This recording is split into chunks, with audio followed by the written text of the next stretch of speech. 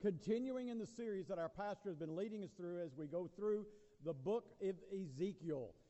That has been a challenging. There have been verses that you go, man, when you read it, you wonder, how in the world can I get anything out of this particular passage? In chapter 13, not so much. It's pretty clear what the prophet Ezekiel is speaking into the church. Here a while back, I know you probably don't spend any time on Facebook, but occasionally when I look at some of the posts my friends have made, sometimes they'll have a cute little cartoon. And I remember when this cartoon popped up on my Facebook feed, and I laughed at it. You know, on the left-hand side is a pastor with a church that says, sermon series, what God has said. And on the right, there's a church right across from him that says sermon series, what you would rather hear. Yeah, that's the way I reacted when I first saw that. And then the more I began to think about it, this is the handoff. I had a dead battery on the mic. The more I began to look at that, the more convicted I became. I went, oh God, this is where we are as a church. And this cartoon is, though meant to be humorous, is a great setup for Ezekiel chapter 13. Let's begin. I'm reading the entire chapter, so I want to get going and get going quickly so we can hurry up and see. By the way, Tony, good to have you here this morning, my friend. Tony's been out for a good while, and pray for him as he continues to heal. He's been in the hospital, and that's my friend, so I like to tell him I'm glad he's back. Ezekiel 13, beginning in verse 1. The word of the Lord came to me, Son of man, prophesy against the prophets of Israel who are prophesying. Say to those who prophesy out of their own imagination, hear the word of the Lord. This is what the Lord God says. Woe to the foolish prophets who follow their own spirit and have seen nothing.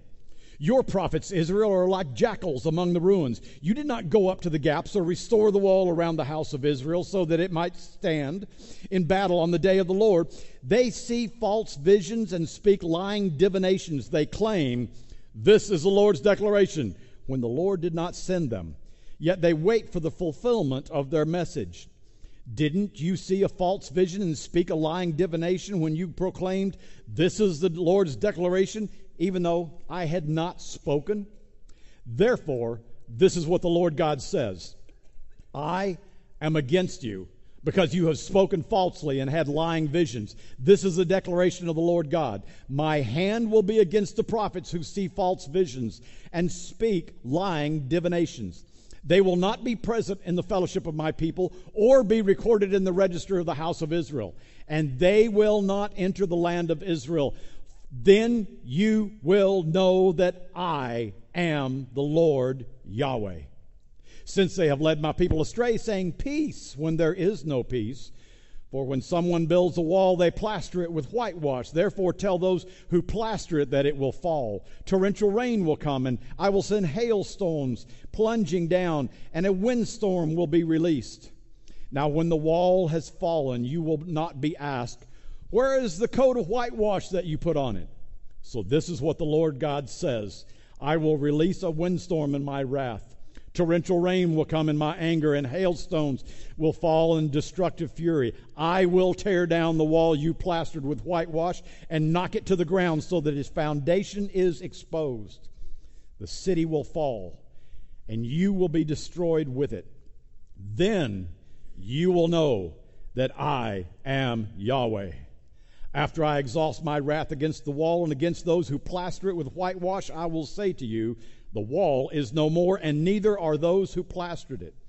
Those prophets of Israel who prophesied to Jerusalem and saw a vision of peace for her when there was no peace. This is the declaration of the Lord God. Now, Son of man, turn toward the women of your people who prophesy out of their own imagination. Prophesy against them and say, this is what the Lord God says. Woe to the women who sew magic bands on the wrist of every hand and who make veils for the heads of people of every height in order to ensnare lives. Will you ensnare the lives of my people but preserve your own? You profane me in front of my people for handfuls of barley and scraps of bread. You kill those who should not die and spare those who should not live when you lie to my people who listen to lies. Therefore, This is what the Lord God says. I am against your magic bands that you ensnare people with like birds, and I will tear them from your arms. I will free the people you have ensnared like birds. I will also tear off your veils and deliver my people from your hands, so that they will no longer be prey in your hands. Then you will know that I am Yahweh. Because you have disheartened the righteous person with lies, even though I have not caused him grief, and because you have encouraged the wicked person not to turn from his evil way to save his life. Therefore, you will no longer see false visions or practice divination. I will deliver my people from your hands. Then you will know that I am Yahweh.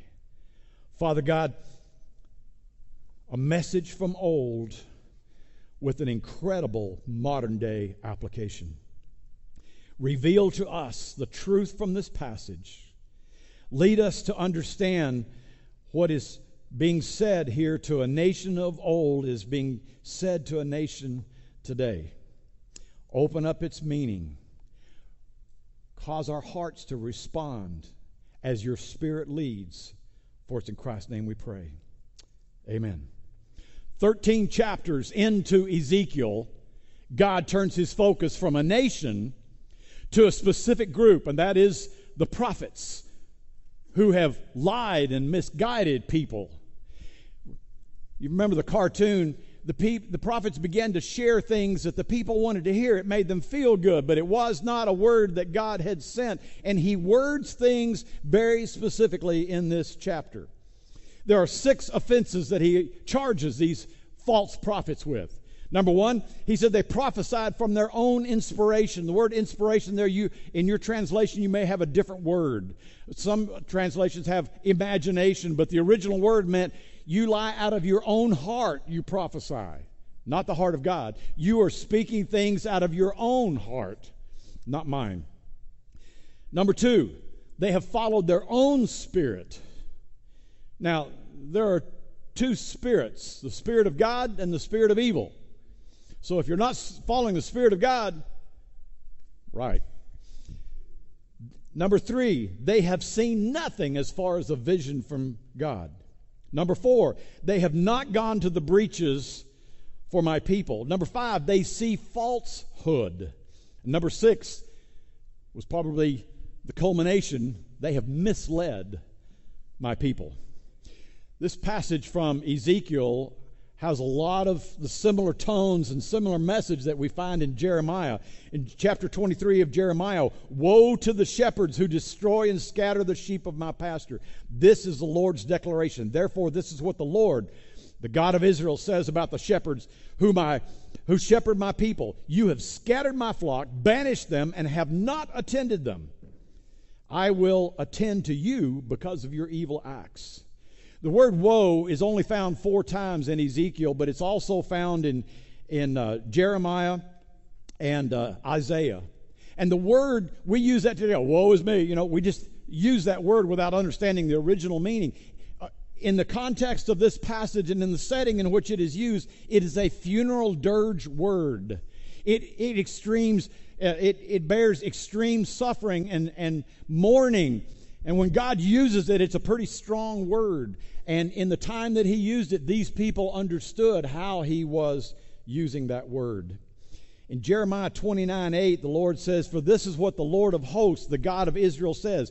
Don't let your prophets who are among you and your diviners deceive you. And don't listen to the dreams you elicit from them, for they are prophesying falsely to you in my name. I have not sent them. This is the Lord's declaration. The Brobden commentary said about these false prophets that they believed, and I once I read it, I went, yeah, I think that's true.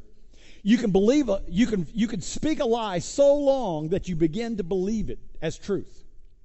It happens in America today. People say something so long they believe it is actually true. As a little child, I had a problem with lying as a young boy growing up because I feared my father's wrath more than I feared getting caught.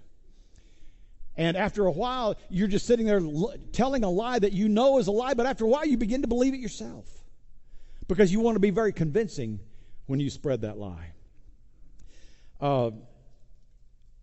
And the scripture says, and have seen nothing. This implies that they not only didn't have a divine vision, but they were totally incapable of receiving a vision from God. Here at the 13th chapter of Ezekiel, God is speaking to false prophets. And he's making a delineation here. And I want us to glance back very quickly at Ezekiel chapter 2 when God calls Ezekiel to speak into this nation. And he makes the delineation here. God says in Ezekiel 2, he said to me, this is Ezekiel speaking, Son of man, stand up on your feet, and I will speak to you. As he spoke to me, the Spirit entered me and set me on my feet, and I listened to the one who was speaking to me. He said to me, Son of man, I am sending you to the Israelites, to the rebellious pagans who have rebelled against me. The Israelites and their ancestors have transgressed against me to this day. The children are obstinate and hard-hearted. I am sending you to them, and you must say to them, this is what the Lord God says. Whether they listen or refuse to listen, for they are a rebellious house. And here's what I wanted to get to in the 2nd chapter of Ezekiel to compare it to what God is talking about with these false prophets. He says, they will know that a prophet has been among them. Anybody here old enough to know who Junior Hill is? Everybody else going, who? Big old guy. Brought him to preach at our church in Pensacola. And the pastor built him up big time. I'd never heard of him, didn't know him. When he walked in, I went, well, I was expecting somebody that looked more professional than that. He told a couple of jokes about his size. He said he had lost over 1,000 pounds in his life. Gained it all back. He asked his wife if she had seen his belt around the house, and she said, oh, will it go around the house now? And then he opened God's Word and preached. I remember both of those jokes. He preached the simplest message I have ever heard in my life. And I literally, and I've confessed this, I've repented of this, I thought, what turnip truck did you fall off of? That's the simplest message. I was expecting something that would just really challenge us. He gave the invitation. 36 people walked forward and gave their heart to Christ. I found myself standing back going, what just happened? I was sitting there going, all right, let's make it through this. And I thought, what did they hear that I didn't hear? And we were in the presence of a man gifted with the spiritual gift of evangelism. And God honored that. And I did not perceive that, but to whom all the people that God was wanting to speak to that day that would respond, they stood up and came forward. I baptized 33 of them that night.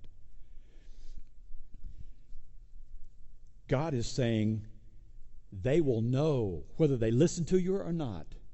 When I get through speaking, Ezekiel, they will know that a prophet has been among them. And they will be able to delineate between the guys that we've been listening to and this man. You know, when a prophet comes to your town, especially in biblical days, it wasn't a welcome sight.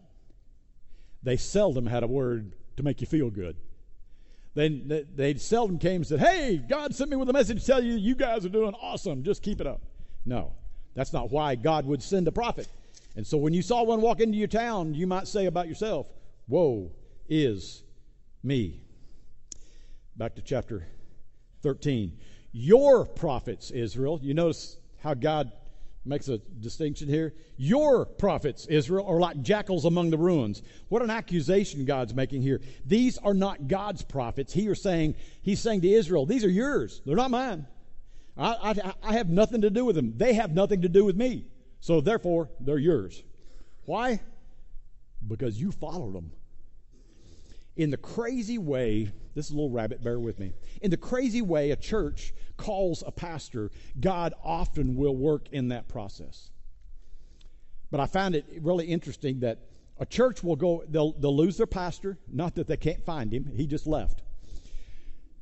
And he gets always, I like the guy who told me, he says, isn't it interesting how God always calls a man to a higher paying job and a bigger church? In the way they do that, they will go after a guy that is ready to leave his church and has a resume Sometimes he's not ready to leave, but they just go after him because they heard about him, and so they'll talk to him. Well, they'll get a resume. They'll get a stack of resumes, and they'll go through them, and they'll pray through this whole process, and then they'll come down to one guy that they want to invite. So they invite him to their church. He preaches the best sermon he's got in his arsenal of sermons. More than likely will not write one just for that occasion. He'll pull the best he's got. And the search committee will talk to that prospective pastor, and they will make the church out to be the greatest opportunity he's ever seen. We are great. We are ready for a leader, and we are ready to move ahead, which they aren't always. If they had been, maybe the last guy wouldn't have left. And so each kind of misleads the other one, and then they will extend a call to that pastor to come be their pastor. Well, I will meet some of the church members from that church. And they'll go, "Hey, Brother Dave, did you hear what happened with us?" And I said, "What?" We called a new pastor. And I just have to bite my tongue to keep from saying, "You called him?" I don't find anything biblical about that.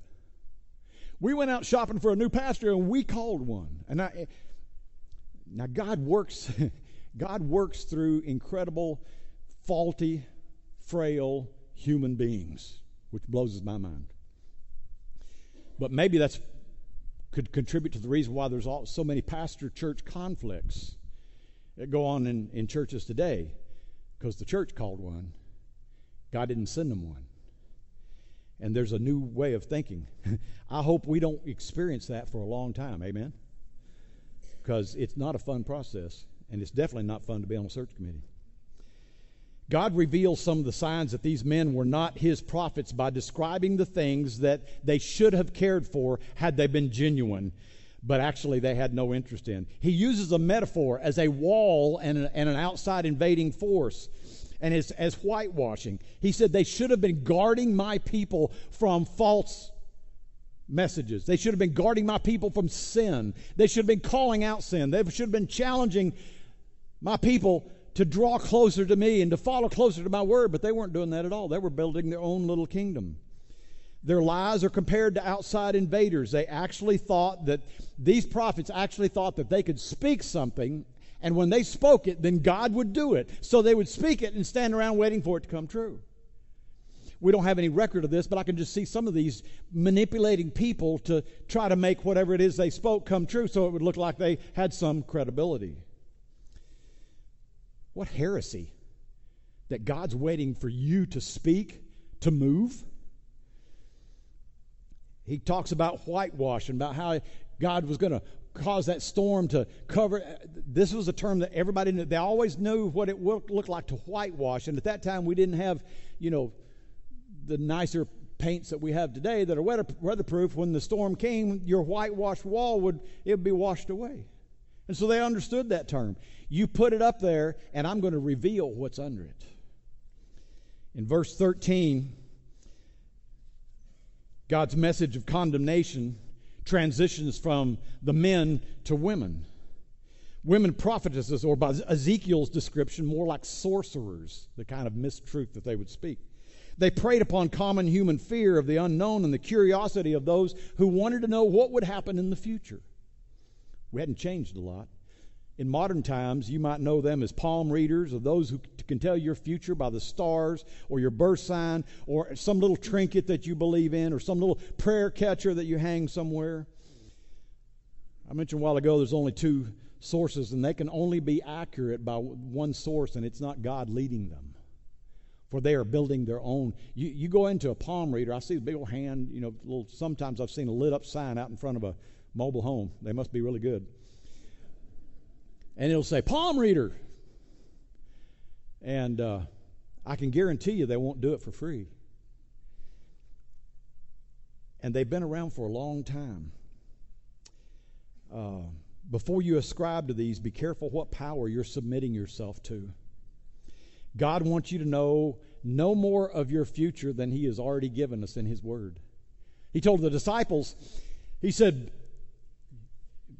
"Blessed are you who have seen me and believed, but more blessed are those who at First Baptist Church on a Sunday morning who believed in me and have not seen me, nor seen any physical evidence of my work, but have believed me anyway." He says, get rid of your good luck charms, your superstitions, or anything else you put stock in. And let me give you a slight warning. See that thing up there in the baptistry? There's no power in that thing right there. Some of you going, wait a minute. God never wanted us to bow down before a cross. He never wanted us to worship a cross. He wanted us to worship and praise Him for what the cross produced, and that is payment for our sins. John Green had a young boy at a school that he's working with that walked up, and make sure I'm telling this right, John. He had a cross around his neck, and he goes, I'm good, right? Like, I'm good because I've got this secret charm. And it'll keep me against, I can live like I want to as long as I've got this. I've seen some ungodly singers on TV. Some of you are going, what are you watching? That will wear a cross. And I'm going, you don't know what that means. The cross is merely a sign of connection with us to other believers, period. Period. But too many of us believe it has some kind of special power. It doesn't. God, in this passage, declares as sin the religious trinkets these women sold for a profit. We know there were bands, and we know there were head coverings. And their greatest sin was in saying that God had commanded them, or God will do this if you'll wear this, and they were selling it in the process. These trinkets, magic bands, and veils are only mentioned here, nowhere else in the Old Testament. And God says, I will deliver my people from what you're preaching and telling and doing. In 2 Peter 1:20, we find these words way up in the New Testament. First of all, you should know this. No prophecy of Scripture comes from one's own interpretation, because no prophecy ever came by the will of man. Instead, men spoke from God as they were moved by the Holy Spirit. I think, and I've been guilty of this, I just believe God, and then I will express something that is really a personal opinion. Well, I just think the preacher standing up there ought to wear a tie. I just think the church should do this. I just think the church should do. I think God would be more pleased if we did this. And we're expressing our own opinion, but using God's name as a conveyance to express our own opinion. Am I the only one that's ever done this? 2 Peter 2. But there were also, listen to tenses here. But there were also false prophets among the people, just as there will be false teachers among you. They will secretly bring in destructive heresies, even denying the master who bought them, and will bring swift destruction on themselves. Many will follow their unrestrained ways, and the way of the truth will be blasphemed because of them. They will exploit you in their greed with deceptive words. Their condemnation pronounced long ago is not idle, and their destruction does not sleep. Notice he said, just as there were, there will be. Is he speaking just to the audience that's hearing that letter, reading that letter? No, he's speaking to us today. Just as there were, what does Ezekiel 13 have for us today? As old a passage as that is, there were false prophets then. 2 Peter says, and there will be false prophet in the days to come. And we were told that if you dig in a little bit of Revelation, you will find there will be a lot of false prophets coming up. And we got them today. We don't have to look all the way to Houston. We can look in our own town and find false prophets. That is true today. Philip Nation, a friend of mine, I had both his boys in my youth group in Nashville, was a speaker at the D6. D stands for Deuteronomy. And our generation staff, our education staff, traveled to Orlando a few weeks ago to attend this conference. Philip was one of the speakers. And I wrote this down when he said this. I thought, this is incredibly good. He said, no one drifts on their own accord. I added on their own accord. No one drifts toward holiness. We must guard against the drift. By nature, by the sin nature of our being, we do not drift into getting closer to God just by being awake and alive. We must fight the devil at every front. It is a concerted effort on our part to strive to chase after Him. And even when we fall, when we rise up, we ought to be looking toward the Savior, looking toward the cross. On Monday mornings at 6:30 a.m. at Maple Street Biscuit on Fleming Island, there's a group of us here that meet each week to pray and study. And we've been going through a book called The Unsaved Christian, and it's written by Dean Inserra, the pastor and founder of City Church in Tallahassee, a gigantic church that God has used him to build up to be quite a church, reaching a lot of the college students there. In this past week's chapter, we read a story of how he used to be a part of an Episcopal church. And in 2003, the New Hampshire diocese named a bishop who not only left his wife, but did so for a homosexual relationship. Those churches who held to biblical authority were torn over the decision. And in the process of that denomination splitting over this issue, one bishop pounded his fist and exclaimed, listen carefully, "Their God needs to learn to change with the times." I reached over when I was reading this, I reached over and grabbed a highlighter and I highlighted that. Their God needs to change with the times. That happened in 2003, but it's happening, and it's happening at a more rapid pace than it's ever happened before. We are being told, Chick-fil-A is being told they're haters. We are being told that the God we serve isn't catching up with the current times.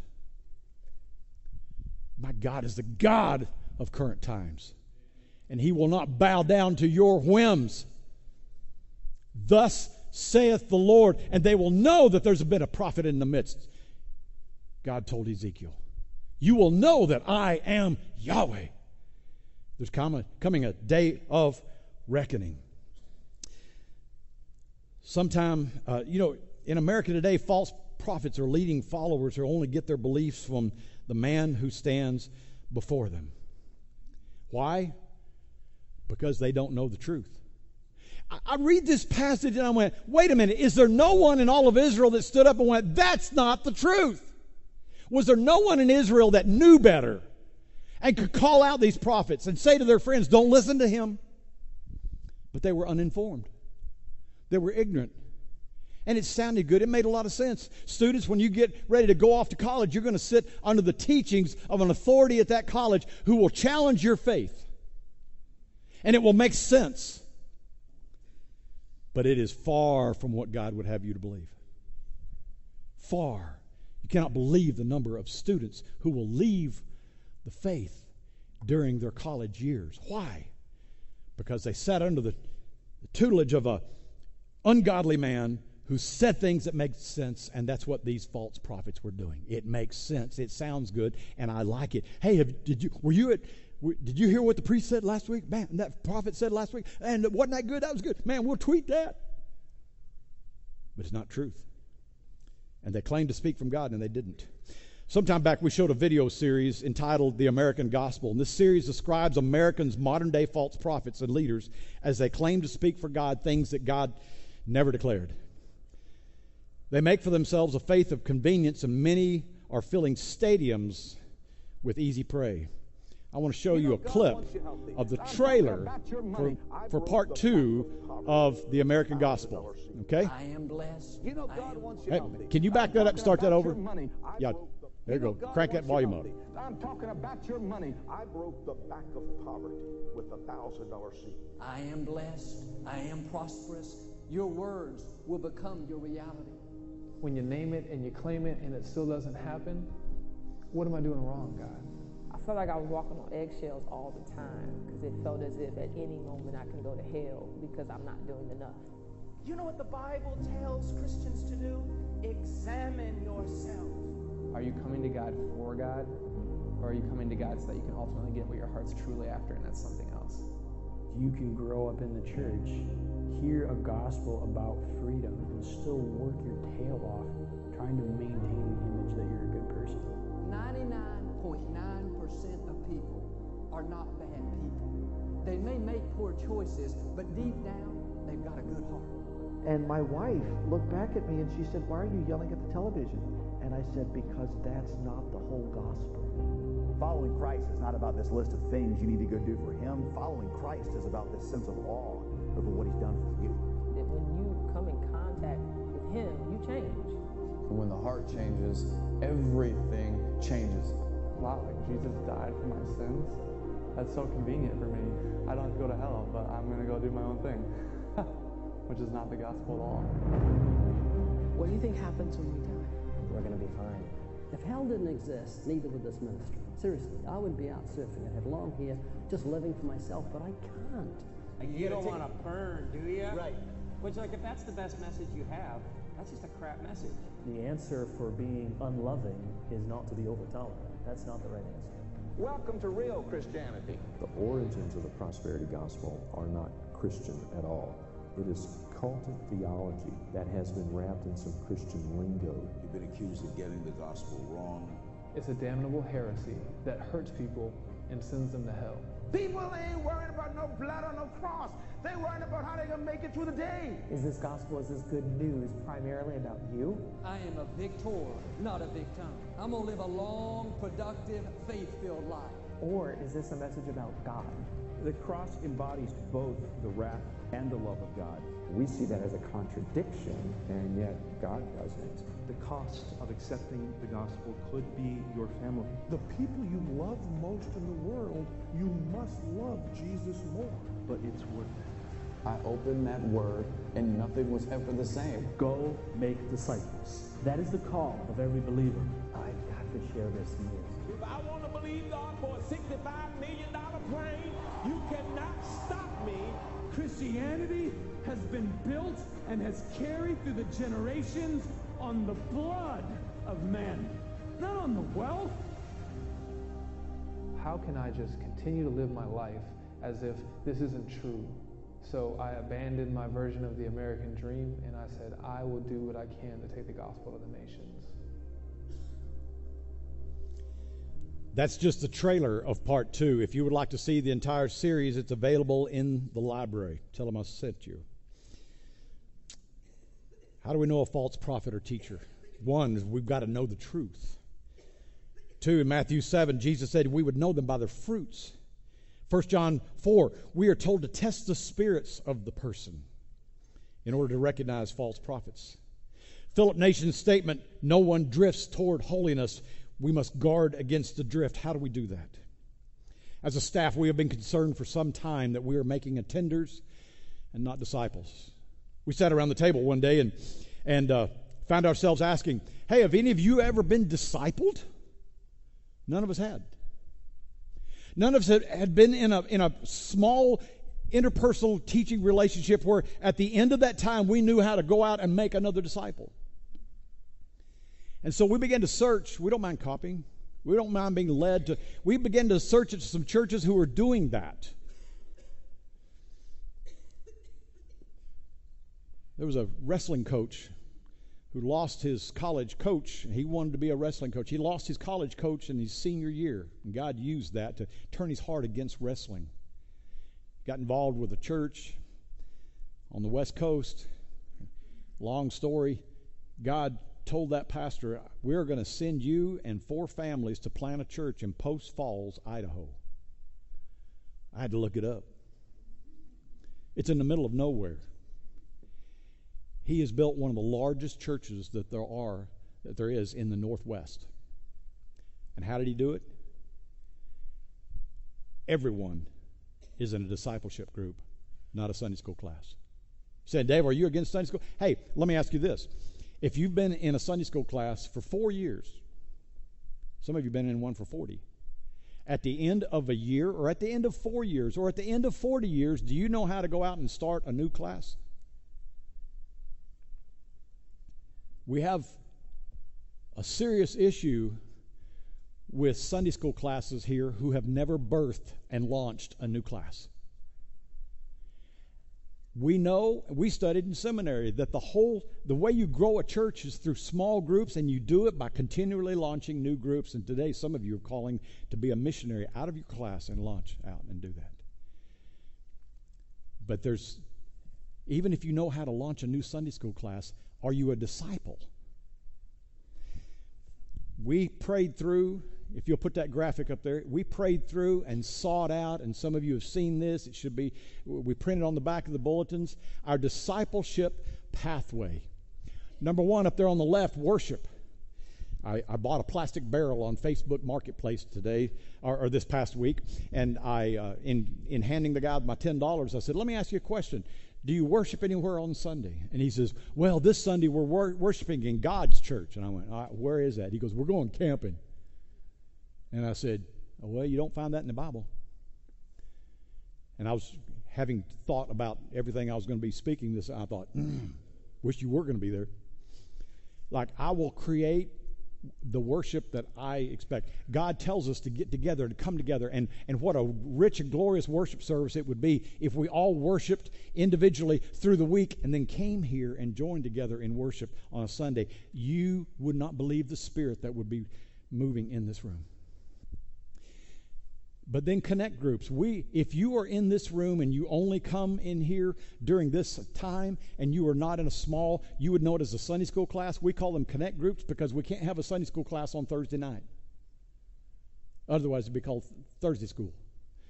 But if we call them connect groups, which says in the word Sunday school, does that tell you what it's supposed to be? No, connect groups. Why? Because we want you to connect with a smaller group. This is too big a group for us to connect. If you get sick or you go in the hospital or you have a spiritual need in your life or there's a crisis going through, we will never know this.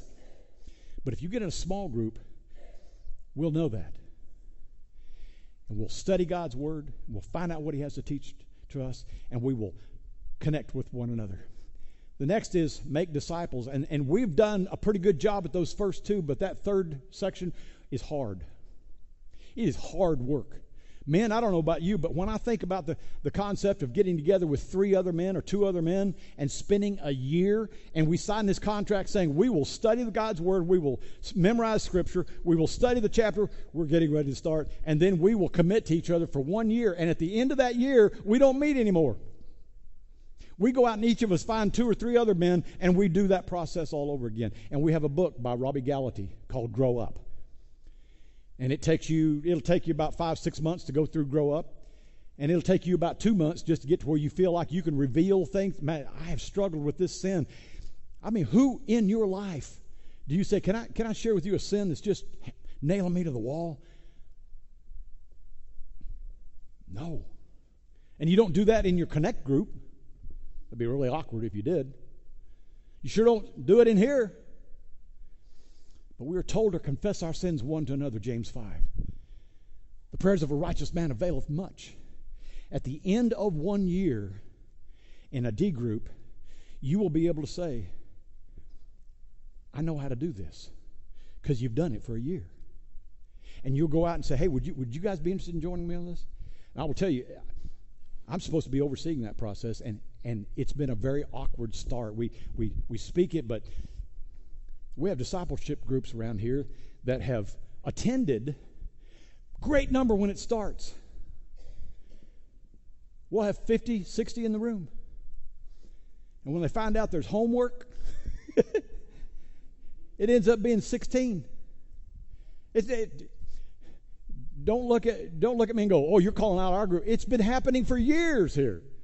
As long as you can just sit and listen, we're good. But when you have to get invested, and that's what makes a D group so hard, you are signing a covenant with 3 other ladies or 3 other men that I'm going to do this, and I'm going to do this for a year. And we're going to disciple each other. There's no leader. You don't have to go, well, we don't have a leader. You're reading through the book. It tells you step by step how to do it. We pay $15 for the book. The pastor's been selling them for $10. I'm not sure what we're going to sell them for, but let me know. Find 3 that you want to be in. 4. They say, hey, let's do this. Because the cost of not doing it is greater than the cost of doing it. Both in our families, in our church, we're making attenders. We are not making disciples. And Jesus said, go and make attenders. He said, go and make. Let's do it. God may be speaking to your heart this morning. How can we discern the false prophets unless we know God's word, unless we know truth? And if this is the only place you get that, you have a great spiritual vitamin deficiency. I don't know about you, but I wouldn't be this strapping, tall, healthy-looking guy. Well, bear with me. If I only ate once a week.